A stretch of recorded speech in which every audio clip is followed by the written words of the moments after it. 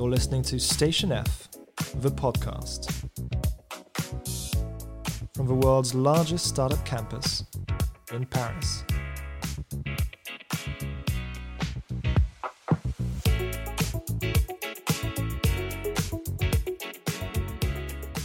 Hey, welcome to the Station F podcast. I'm Cindy Yang, and I'm super excited to have on the show today Aron Rasmussen, the co-founder of Masterclass and founder and CEO of Outlier.org. Aron is a fascinating entrepreneur, inventor, and thinker, and I took it upon myself to really pick his brain as much as I could during this episode. We'll talk about how he started Masterclass and Outlier, discuss the future of education, and discover one of his many hidden passions. I promise that you won't want to miss a second of this episode, so without further ado, let's dive in. This podcast is supported by TikTok.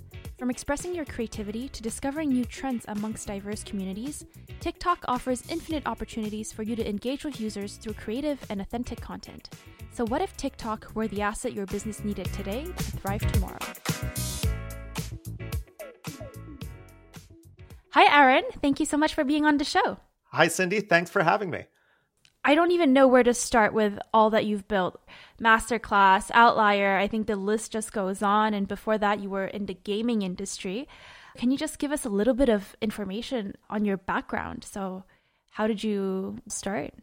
Yeah. I'm from the woods in Eastern Oregon. So I lived 12 miles outside a town of 600 people.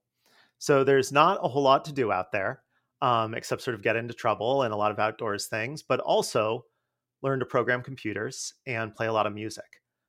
So my whole life, I've loved technical things and artistic things. And I ended up going to Boston University for computer science and mass communications with a focus in advertising. And ended up starting a robotics company right out of school. Sold that when I was 24. I started a beverages company. I sold that when I was 28, I think. And I did a video game about being blind because I was blind for a little while in high school after a bad accident. That's actually currently being made into a feature film called Unseen by Radar Pictures. And it's funny because my friend that I wrote that video game with is now our head of product at Outlier, which I'll get to that in a second. But then I did Masterclass with my co-founder, David Regier. And we built that up, and it's been just a delightful, crazy thing. And I got to use all of my skills on it, sort of the creative side and the technical. And then I've started Outlier, and that's what I'm doing now. And Michael Astolfi, who I made Blindside with, is the VP of product at Outlier. So it's definitely, I've been very lucky in very many ways to be able to have such a varied, as my older sister calls it, career in air quotes. Because it's just kind of all over the place, right? Robotics, beverages, video games, education. Probably relevant is that my dad was a middle school science teacher. So, I didn't have particularly good access to education growing up and kind of in the school system we were in. But, I did have a really nice influence of just having the curiosity of the world around you. Is this kind of how you ventured into edtech space? So we're going to get to Outlier in just a second, but... Yeah, I've always been very curious and an autodidact. So any excuse for me to learn something new and interesting, I'll take. In fact, I think for some reason I find it embarrassing, but I don't know how to weld. So I actually have a welder and a mask and gloves and everything in the garage right now. And I'm going to teach myself to do that. There's something I just really enjoy about understanding the world and parsing it better. So I think it was a very natural fit for me to go into education. I mean, with Masterclass, I'd spent some time, looking at doing actually sort of a documentary series about the origins of creativity with famous people. And, we have a lot about, oh, this is somebody's inspiration, et cetera. But how does somebody actually produce something? Well, when you're rewriting something, where do you put your cursor, right? Do you delete words? Do you write a separate page? And it's crazy because I actually got to learn the answers to some of this. So for example, when doing the Aaron Sorkin class, I asked him how he rewrote his scripts. And he said, well, I rewrite this draft, etc. One draft I just do from memory. And I was just like, wait, you rewrite a whole version of the script from memory? And he's like, yeah. And I'm like, that's really fascinating. And he's like, well, what do you mean? I was like, doesn't that seem unusual to you that you could do that? And he's like, well, yeah, but what it does is it helps me cut out anything that isn't good enough because I'm essentially lazy. I'm not willing to rewrite something from memory that isn't good enough. Totally fascinating to me because that technical aspect of how great people do the things they do can be incredibly useful for somebody who wants to produce themselves. So I think with Masterclass, it was very exciting for me to be able to just learn myself in my own pursuit of creating art and, you know, creating businesses, etc., which is in many ways a type of art. And then with Outlier, that's a continuation where it is, and we can get into it, but you know, for those of your listeners who aren't familiar with Outlier, it's 4-credit online courses. So they're very much in-depth, fully scaffolded, step-by-step learning calculus, learning, you know, microeconomics, learning statistics, learning astronomy. And it's hard for me not to just love doing that. So there's something I see in common between Masterclass and Outlier is that there's a strong sense of wanting to learn from the best, right? You're learning from the greatest in their industry with Masterclass, and at Outlier, you're learning with the best professors in the field, trying to recreate that experience for any student in whatever university they're in. For Masterclass more specifically, how do you, like, as an early stage company, get access to all these people? I remember when I was first targeted by a Masterclass ad, I think it was the Anna Wintour class on leadership. And I was like, wow, how do you even ask Anna Wintour to do something for you as an early stage company? Yeah, no, that was a huge question and a huge risk for us. Because when David and I were exploring sort of what we wanted the company to be, there was a couple different options, right? One was to do just sort of better online education in this sort of hobby passion space. And the other was to like go to the absolute best in the world. So we thought that sounded fun. And then we spent the next 7 months basically in a borrowed office space, hoping someone would work with us because we were essentially just two unknowns calling Hollywood and saying, hey, we'll make an online class that looks beautiful. And keep in mind, at the time that we were making this, online education was very much like a webcam in the back of a classroom. It wasn't high production value. There wasn't a lot of effort being put into that for a lot of different reasons, but it meant that it was pretty hard for people to visualize. So the way one person that really helped us was Sarah Finn. She was the casting director for the Marvel movies. So she helped us understand, how do you cast a movie, right? How do you get people involved in this? Another person that was super helpful was Bill Guttentag. He is a 2-time Academy Award-winning director who not only advised us a lot, but actually filmed the first class we did, which was with James Patterson. So James Patterson is really what helped break the whole thing open. And it was one of those things where it's just like throwing all these hooks out there. And he said, hey, you know, is this real? Come out and talk to us. So we flew to New York. We sat down. We explained what we wanted to do with it. And he was like, great, let's do it. So we filmed the first class in a loft in Soho and also at like the Lucky Strike bar, which is really cool. And of course, we've got this Academy Award-winning director. Well, and we like shot with a drone in New York City. We really wanted to show that this was something different. Wow. And once we had that footage, I actually just cut a trailer together very quickly from it so people could see like this is something different.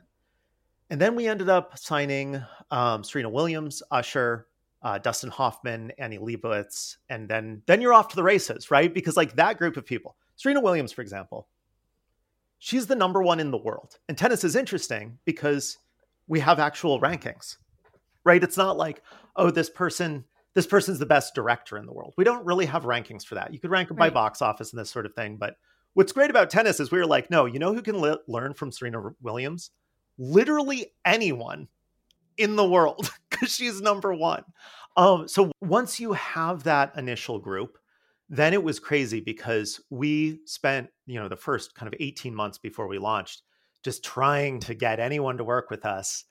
Then once we launched, it immediately flipped and we were like turning down 98% of people coming to us. And then it just kind of builds from there. And once people see that you do really good work, they are willing to work with you. They understand that you'll do right by their brand and you'll, tell their story well. And that people will enjoy it too. That's the other thing, is it's not just about kind of the way you show them, but also, hey, are people going to have a good interaction with this content? So yeah, I got to tell you, it was nerve-wracking. Yeah, I can imagine. And you must have learned so much just throughout this whole journey, as the creative director and as like the CTO. And I'm curious to know, what are some of the most fascinating things that you've learned, actually, if you have to like just name a few? Yeah, I mean, it was fascinating because I actually directed quite a few of the early ones to set the style. And I'd never directed anything that was on that big of a set, right? I came up through viral video. That's how I marketed for my first two companies. And that's where I get kind of my video skill from. So it would be insane stuff. Like, I directed the Werner Herzog class myself, but the class was about filmmaking. So I would literally use things from the class the next day on set to shoot the class. So one of the things that I loved that Werner said was, if people understand what you're trying to accomplish with what you're filming, not just we've got to knock out these shots, etc., but what is the reason for all of this? And they're thinking about that on the way home, they're going to be much more excited to work and to act as a team. So I started giving a little speech about why it is we're doing what we're doing on set. And it's funny because I don't, only do that at Masterclass. I also do that at Outlier because, that's a very mission focused company. So, that was one thing that I found very helpful. There was just stuff, even, we were working on editing the Serena Williams class, and it's hard to start a startup, right? You're exhausted. It's stressful. All these people believe in you, and like you're the creative side of it. So it's just like, look, you've got to do right by all of this. It's a lot of pressure. Yeah. It's a lot of pressure. Well, who's really good at pressure? Serena Williams. So literally we were editing this class, and there's this question that Bill asked, which was like, when you're down in points, how do you come back? What do you do mentally? And she was just like, you just got to focus on getting the next point and then getting the next point, which is interesting. It's actually like a type of like myopia, right? Just like get that next point. And I remember that as we were coming up towards launch and we're all just like super exhausted, I would just be like, okay, we got to get that next point, get that next point. So there's a lot of the kind of mental fortitude that you learn from the classes, all the way into the sort of technical and applied stuff. Usher has this great part about how silence is just an incredibly powerful part of a massive performance.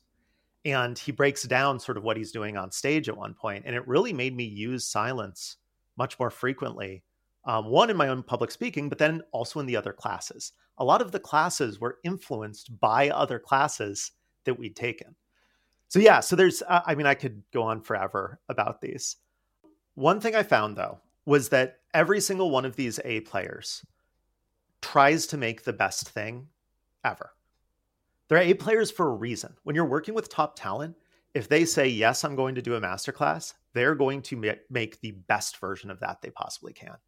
And there's something really just inspiring about how hard people are willing to work to do that. And it's a good lesson in, there just not being a sense of entitlement. And I think that does, keep you grounded as the founder of a company and things like this, where there's a lot of people working for you, et cetera. If you've got to jump in, let's say you're directing something and water the plants so they look more lively in the background of the shot because that's, something that needs to happen, then you got to just do it.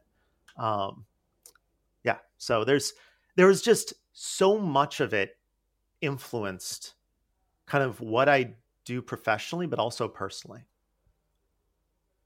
And I'm curious to know, because it sounds like Masterclass is super fulfilling, right? It sounds like a very enriching experience to have built a company like this and for so much knowledge and joy that you've delivered from these top level people that are so inaccessible. It's an incredible service, an incredible platform.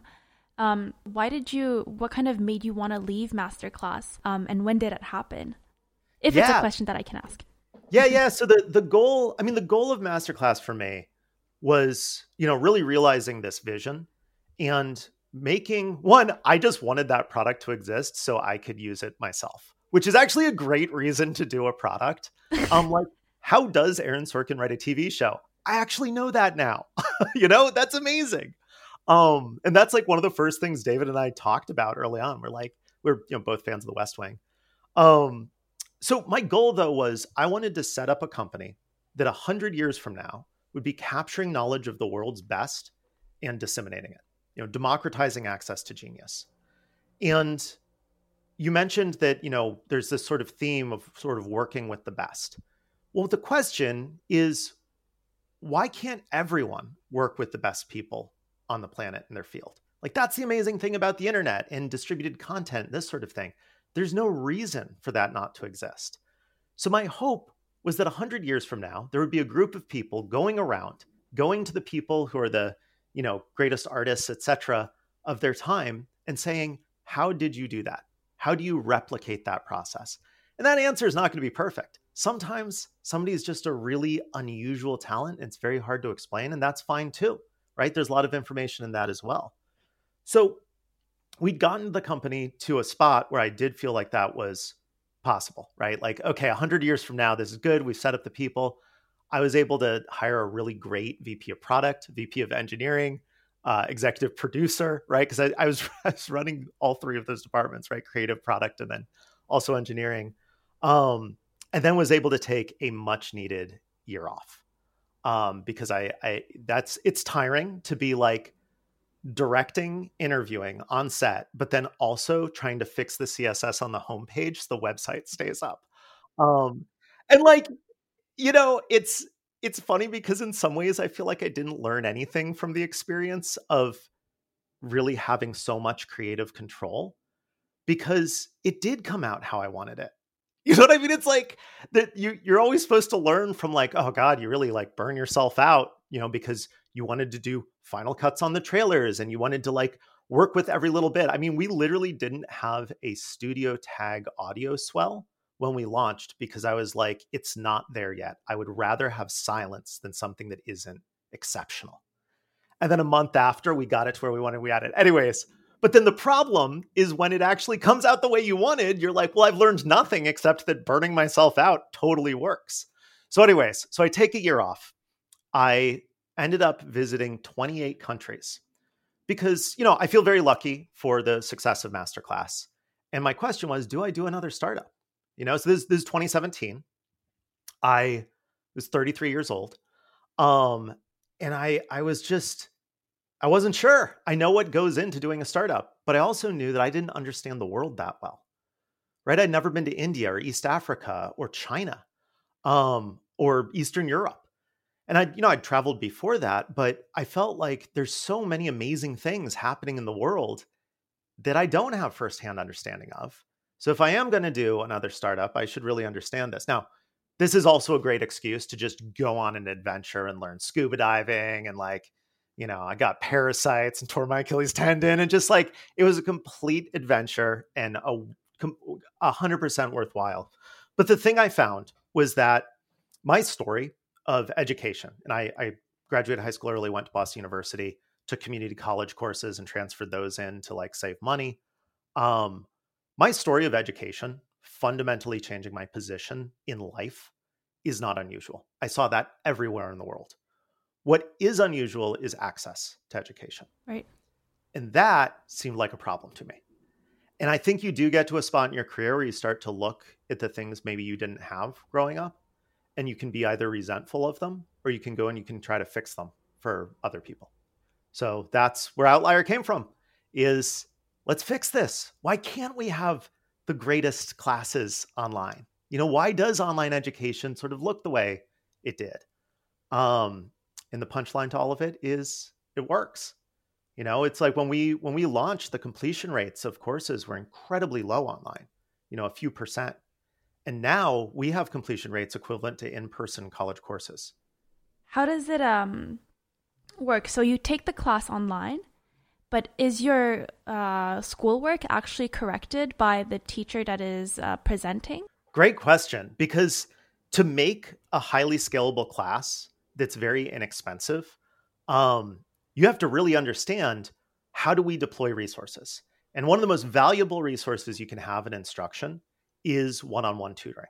it's somebody helping you through it. So there's this great educational psychologist from the 60s, Benjamin Bloom, and he figured out that if you one-on-one tutor a student, you get a 2 sigma improvement in their grade, basically. So you can literally take a C student and they will become an A student if you give them one-on-one tutoring. That's amazing. That's life-changing for people. So his question was, how do we provide that for more students? So he tried to figure out how to do it in a classroom using this sort of mastery learning technique. And it worked to some extent, right? There's a lot of great studies about it. So when we came onto the scene with Outlier, the first thing I did is I looked at all of the educational psychology literature, because I thought that I would have to like come up with new ideas in education. Like, I'm coming from Silicon Valley, I'll come up with cool new ideas on how to teach. Turns out, no, actually people have already had tons of great ideas. It's well researched. We know how to teach people effectively. And it hasn't really been adopted in most of the educational system. So I called one of the authors of this book, Make It Stick, on educational psychology, and said, hey, what are the things that we can do to make this effective? And I'm coming all the way back around to your question here on who grades it, et cetera, because what we found was there is an important human component to scalable online education. But since you want it to be scalable and you want it to be inexpensive, and our ultimate goal is globally, whoever wants to learn should be able to learn. Like already we can take international students, and we do, and it's amazing. You have people taking Outlier courses, getting real college credits. They can transfer to, any university that'll accept them. And since these are University of Pittsburgh credits, at least in the US, they transfer really well. Why University of Pittsburgh, though? Was it a strategic choice? Yeah. Great question on University of Pittsburgh. And then, then I'll come all the way back around. But so I ended up going to Boston University and saying, hey, I've got this idea for my next startup. Basically, I want to talk to the dean. I want to talk to the dean of the College of Arts and Sciences. That was like the highest thing I could think of. And the dean there was Ann Cudd. And she asked me to be on her advisory board at the College of Arts and Sciences at BU. So I sat on the board for quite some time. And she ended up getting poached to be provost of the University of Pittsburgh. And since I'd worked with her directly, I knew how committed she was to educational access. She was very, very serious about it. And of course, Pitt is an excellent school. It's like 60, I'm going to mess up the ranking, but it's in the 60s, high 50s. It's like number 1 for philosophy, this sort of thing. It's this excellent school, high quality credits, great faculty, but then also committed to educational access, right? To providing these opportunities. They have this great regional campus that we work with for our oversight called Pitt Johnstown. And they're just very serious about giving a diverse group of students access to education. So for us, we're very mission aligned, and that's so important because you can imagine there's some universities that are very excited about excluding people. Like their whole thing is, look at how many people we reject, right? We only accept 10% of people who come here. I'm like, well, I don't want to be proud of that, actually. Like our whole criteria for acceptance for calculus, for example, is can you pass this algebra test? If you can show that you're ready for calculus, welcome. There's no other thing that we worry about. I mean, obviously you have to pay the money at the moment, but it's also cheaper than everyone else. We charge $400. The average in the US is about $2,500. Yeah, it's a lot cheaper, I was going to say. But okay, so coming all the way back around, because I should finish it on the class, because it's an enormously complex thing, as you might expect, the sort of pedagogy of being online. So our lectures are asynchronous. So it means we pre-record them in these sort of beautiful cinematic ways. We actually spend months and months editing them. So it's, very comprehensible. The narrative is very strong and they work, right? We can tell whether or not they work and we'll change them if they're not. We have active learning. So it's like a textbook that's interactive. And then when it comes to assignments, we choose courses that we can grade mostly in an automated way effectively. So with calculus, that's easy to do because we can do math equivalencies, et cetera. We have a math engine on the back end. For philosophy, we have essays, and we actually hire essay correctors with philosophy degrees that go through and correct and give feedback on the essays. Now that's tricky because of the scalable side. But what we use our human capital for is actually on one-on-one tutoring and in coaching, because a lot of education comes down to motivation. For example, anyone can go to a library right now, check out a textbook on calculus, And if they stare at that thing for months, they will probably be able to learn calculus, right? You just for free. The problem is, who's going to do that? That's an incredibly difficult thing to do. So we've got a system of you could go to a college and you sit in a classroom with other people, you make friends, you work on calculus together. We do the same thing online. And that is part of what has fundamentally changed this. What's your take on online versus in-person learning?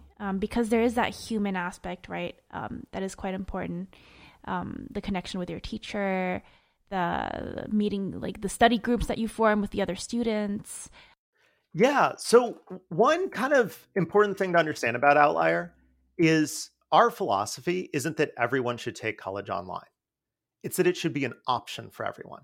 Because especially in the US, college will just not be an option for you if you can't go to an in-person school because it's so expensive. So with Outlier, we're like, there should always be an option to get educated. Now that might mean that if you have for example, if you have the means and the grades to go to Harvard, just go to Harvard. Don't take Outlier courses. Harvard's a great credential. It's the top, education brand in the world. You're going to meet a lot of interesting people. The problem is the number of people that are in a position to do that is incredibly small. So then the question is, well, do you spend tons of money to get an education somewhere else that's maybe inconvenient?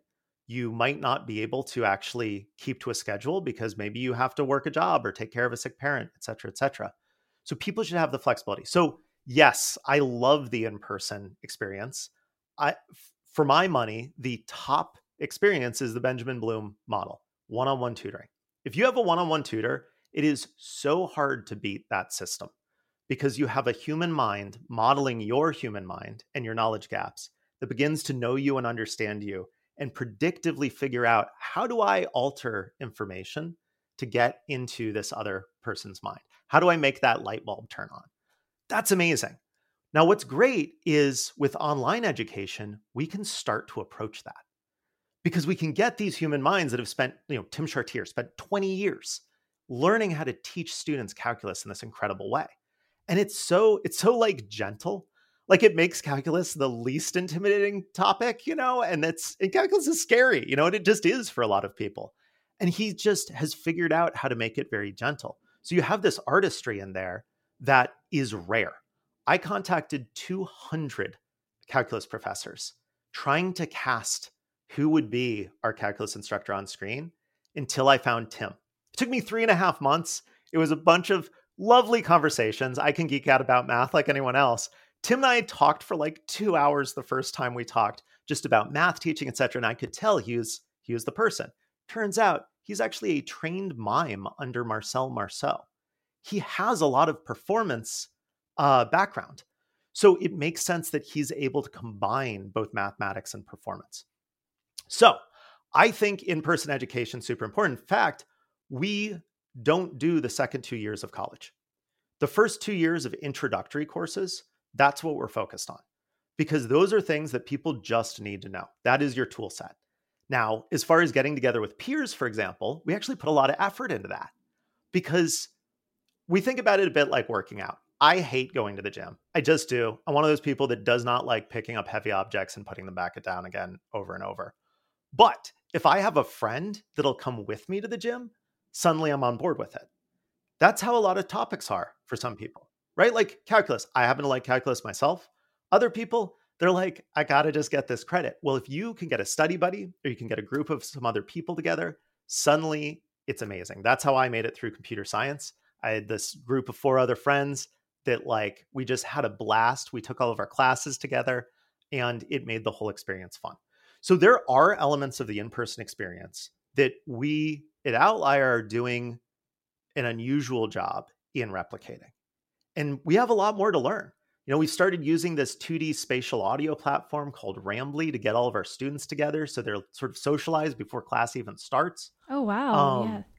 And this is an exciting area of research that we as a species need to spend more time on because we need to, it's not about replacing the in-person experience. It's about scaling the best parts of it, making that an option.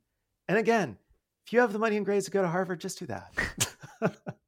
It's pretty crazy when you say that you've contacted 200 professors and nailed one down in the end. And that's just for calculus. For every single class, we cast it.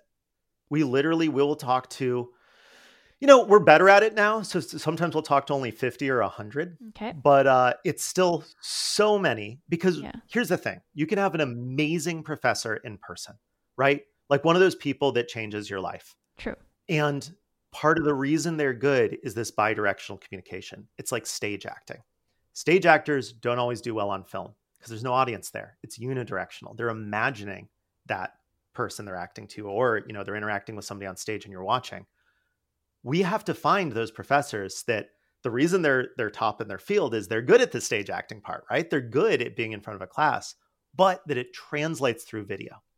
So sometimes you'll have these top-rated professors. We get on a Zoom with them, and that's actually kind of how we partly cast. And we can tell this isn't gonna, their charisma, all this specialness that they bring to the classroom doesn't come through video for whatever reason. And that's totally okay. But it means we have to keep looking. And so you just go and rate my teachers and get like all the top rated and then filter down which one works well on camera and which one does not. No. So what's funny is we've definitely gone on Rate My Professors. The ratings usually aren't that linked to the skill of the teacher, but the comments are super helpful. So originally we looked for innovative teachers. We'd look for specific words, like if they use spreadsheets in a statistics course, students seem to really like that. So we talk to them. We look at teaching awards. We look at YouTube videos because a lot of these really good teachers will have sort of self-selected that way or given speeches. True. Yep. And then the final one is network effects. So what we found is like, once you find an interesting teacher, they will have met a bunch of other ones. They give you their names. Those people give you their names. And suddenly you're talking to all of just the like greatest instructors. Hannah Fry, right, from the UK. She's, extraordinary. She's on BBC all the time. My head of video found her through her TED Talk. It was just like, she's got it. She's got that X factor. She's perfect. John Urschel, we just found through the MIT grad school pages. And we were like, hey, you know about sports. He's a former NFL player, but is getting his PhD at MIT, or actually, I think he's probably got it at this point. Also an extraordinary teacher. It must be pretty fascinating actually for your casting team. So they're just going through all these lectures and seeing who's kind of the best teacher and at the same time learning about calculus all over again. Are you planning actually to expand beyond introductory courses? Like what's the long-term vision for Outlier? So long-term vision is really the first 2 years of college, which in the US you can do like an associate's degree. Most of our students are likely going to actually only take a few classes through us, and then we like to place them in a university. So they save some money with us, they prove out their like excellent skills, and then we get them into a cool program. That's the ultimate goal. What we found is that high school students love it in the US. They sort of found us. We haven't even, we weren't even advertising to them. And they would do it as sort of a replacement for the APs or like the IBs. But they would take these courses, get actual college credits, and get a lot of confidence that they could do well in college. So that's actually a very fast growing part of our business is high school students. And that's through partnerships with high schools themselves and also just directly. So in the future, what we'd like to do is have those first 2 years of college, but with lots of optionality. So you can basically like very inexpensively taste a bunch of topics you might be interested in. Is it musicology? Are you interested in Russian history? What about literature? These sorts of things.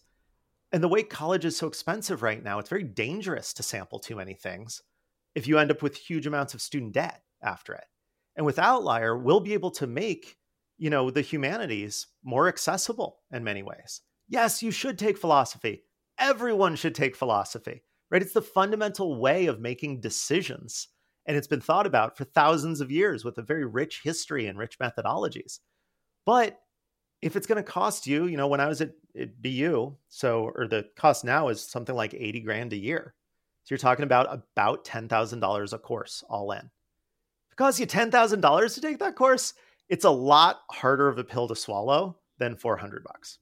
Will there ever be an Outlier University? That's a good question. We're really happy just working with University of Pittsburgh right now. Because our focus, like one of the things that you'll see in my businesses is I tend to like to be really good at one specific thing. With Masterclass, we got really good at extracting how a master does what they do and then making that palatable and interesting for people to watch. And that's it. Just do that. And that's, you can become exceptional at it. At Outlier, our goal is to be exceptional at making these courses. So in Outlier University, for example, a 4-year degree, we never intend to do. And the reason is because those upper level courses, you want that human interaction. You want that dialogue. You want that seminar. You also want a diversity of approach in those upper level courses because we don't get the answer as a species to something unless we have a lot of people working on it with a lot of different perspectives on what it could be. So reducing that to practice. In life extension, you have sort of a camp that's sort of aging is from epigenetic fitness, right? The epigenetics start pulling apart. And another camp that says, it's more mitochondrial DNA breakdown. We want students both really believing in these two possible futures of life extension, then doing their graduate school work on it. Whereas with the lower level courses, with the introductory courses, we actually want the same tool set for all the students because that better prepares people to pursue those sort of diverse avenues of research. So it's partly philosophical, the reason we don't do a 4-year degree. And the other part is just economic.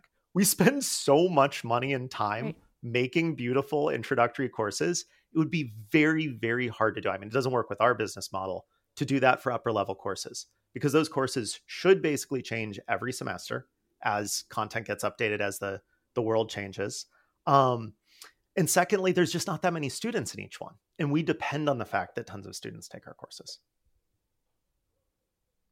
I think Outlier is still very much in the kind of university institution model, right? You're kind of a complement to the going to a university model. And I think a lot of companies out there are actually exploring anti-university, anti-institution model.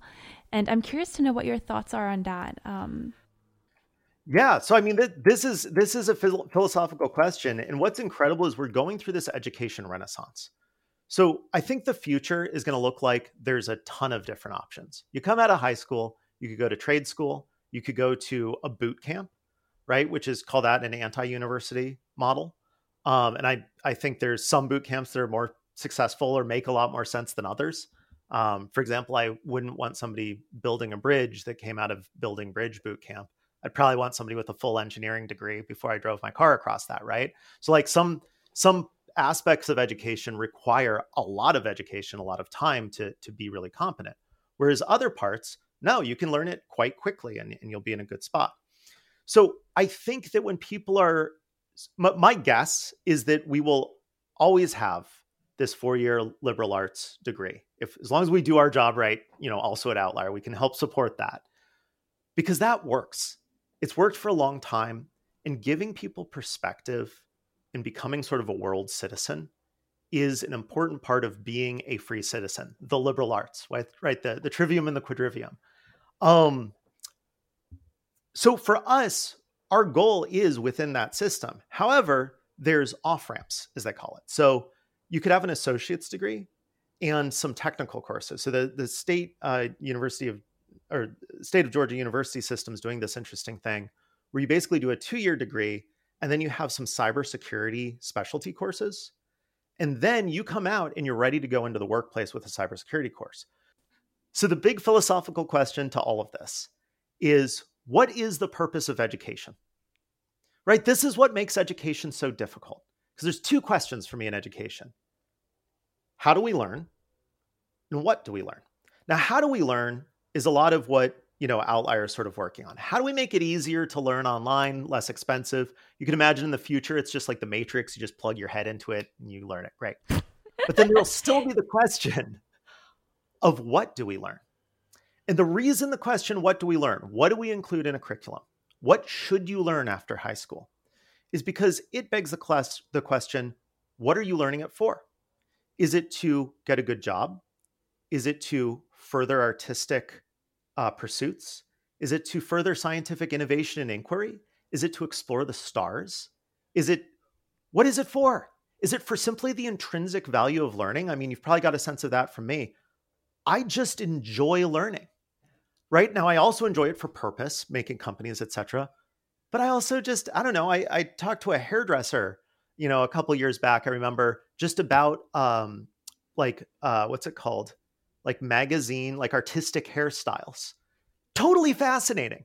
Not really sure what I'm going to do with that information. It's just fascinating to talk to somebody with an in-depth understanding of a topic and just broaden your perspective. So what is the purpose of education?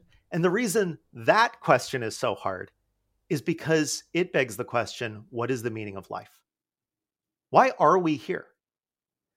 And that's why when it comes all the way back to what should I take in college, you're really asking what is the meaning of life, which is terrifying. That is staring into the void. And by the way, my suggestion on this, because I never really knew what I wanted to do, is just do interesting stuff in the meantime. Like you'll ultimately figure it out. Just go towards stuff that you appreciate. But this is why this sort of anti-university model I find very concerning, because universities for many years encompassed many pursuits, right? So like becoming a professor, yes, that is an employment, but it's also a nod to furthering academia, to furthering inquiry and analysis and all these incredible parts of being human.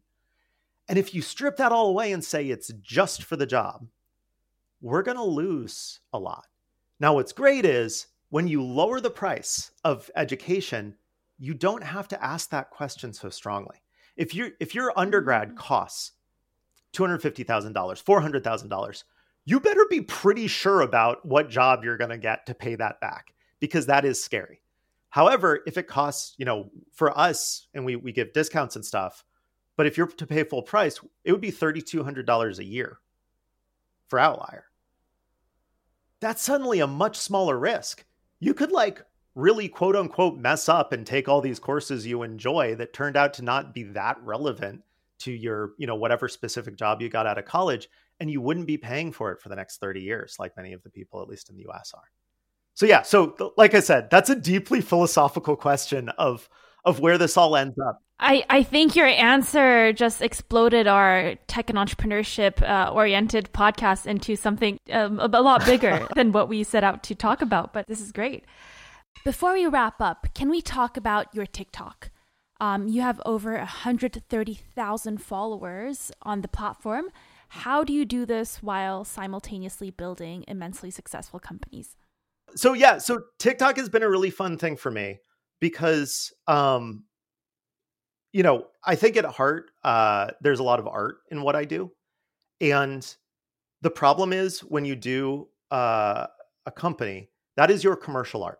It should be modulated by the consumer. You should be making something that somebody likes. So if you also are the type of person who's an artist that needs to create art for yourself, it's good to have an outlet for that so it doesn't weirdly influence your company.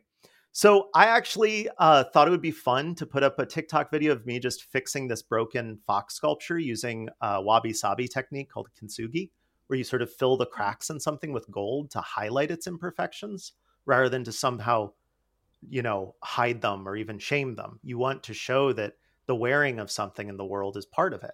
And there's a beauty in that as well. And I just put up this little video of it and it got I think 1.5 million views or something. It was quite a lot. And my first 10 or 20,000 followers.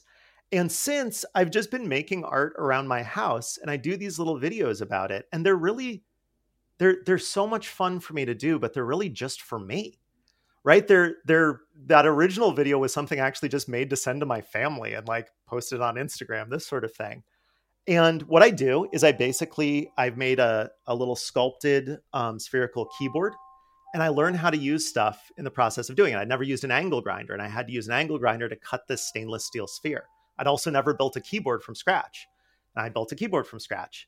I took a murder hornet recently, which is a giant Asian hornet, which has been seen in Washington State, where I live, and learned how to do pinning of an insect. I bought it from Mickey Alice Quapis. She's a taxidermist online. And then I made a custom display for it. So I have just been thoroughly enjoying making these little videos on TikTok, and it turns out that people have been enjoying them too. Now, the funny thing is I actually only come out with one of these videos once or twice a month. And, there's all these sort of ideas that you have to do TikTok every day or 3 times a day or this sort of thing. And it turns out that you can also build a following on it, just sort of doing what you want, because it turns out there's other people that enjoy what you like doing also. Do you want to tell us your TikTok handle, Aaron? Sure. My TikTok handle is at Aaron Tok, TOK. So it's just my first name twice, then Tok. Probably should have thought that through a little better, but that's what I got now. Awesome. Followed. Great. To wrap it up, Aaron, because I know we're almost up our time, at Station F, so we mostly have early stage entrepreneurs.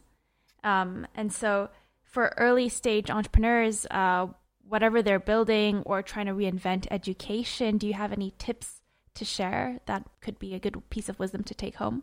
Ooh, it's hard to sum it up, but there are so many aspects to the job of changing something. But one thing to keep in mind is pretty much everybody who does startups is going to be working 100% of the time, right? Everybody's going to be working super hard. That's likely not going to be a problem for you. The question is prioritizing your time. It always is, because you could conceivably be working 100% of the time on the wrong thing, and you will not ultimately succeed. So getting really specific about what you prioritize and narrowing that focus, which you've heard me talk about before, can be one of the most important things. Do a few things and do them well. How did you do that? How did you know what you wanted to prioritize? Yeah, I mean, that's a great question. It's a learned skill. But it does come down to, for example, with Outlier, the original version of Outlier, I had about 100 different product ideas to make education better. And we realized we're only going to get like 3 into it. So I've got to cut out 97% of all the ideas I had. So I actually did that by doing focus groups with college students, high school students, talking to people about it, talking to great professors and instructors and high school teachers, helping other people like sculpt what is interesting. What are the spiky things of this little like glob of ideas? Where are these protrusions that are very exciting to people? Now let's go with that, but don't throw out the other stuff. Keep that with you, because eventually you'll be able to draw from it. In general, founders have way more, and it depends on the type of founders, but there's way more ideas than there is time to execute on it. So the second thing is emotional health, mental health is a resource. So put energy and time into that for both you and your team. A team is just a group of people deciding to pursue the same objective at the same time. That's all a company is, right? Outlier. We're just literally a bunch of people in random rooms over Zoom trying to make access to education. So as a person, you have sort of this set of emotional health. And sometimes you spend some of that, let's say if you're crunching on a project. So remember to let people recuperate that, including yourself. You wouldn't want to run on a broken ankle, especially if your goal is to be a professional athlete. So being a founder, you are now sort of a professional athlete of your mind. So treat your mind the way a professional athlete treats their body. Give it rest, be kind to it. Don't abuse it when it's broken, because things just happen to you in your regular life. Your cat could die, and maybe you're really attached to your cat. That's not separate from your business life. That's also taking some of that resource that's so valuable. Aaron, I think that's a super inspiring note to end on. Thank you so much for sharing your time with us today. Thanks so much for having me, Cindy. All right. Thank you everyone for tuning in today. This episode is supported by TikTok, and this is also the last episode that I will be guest hosting for the season, but will continue producing the show. Our usual host, Station F director Roxanne Varza, will be back in the next weeks with a very, very special guest. Until then, and as always, if you liked this episode, make sure to give us many, many stars. And if you'd like to suggest a topic or a guest, please don't hesitate to reach out to us on Twitter or at cindy@stationf.co.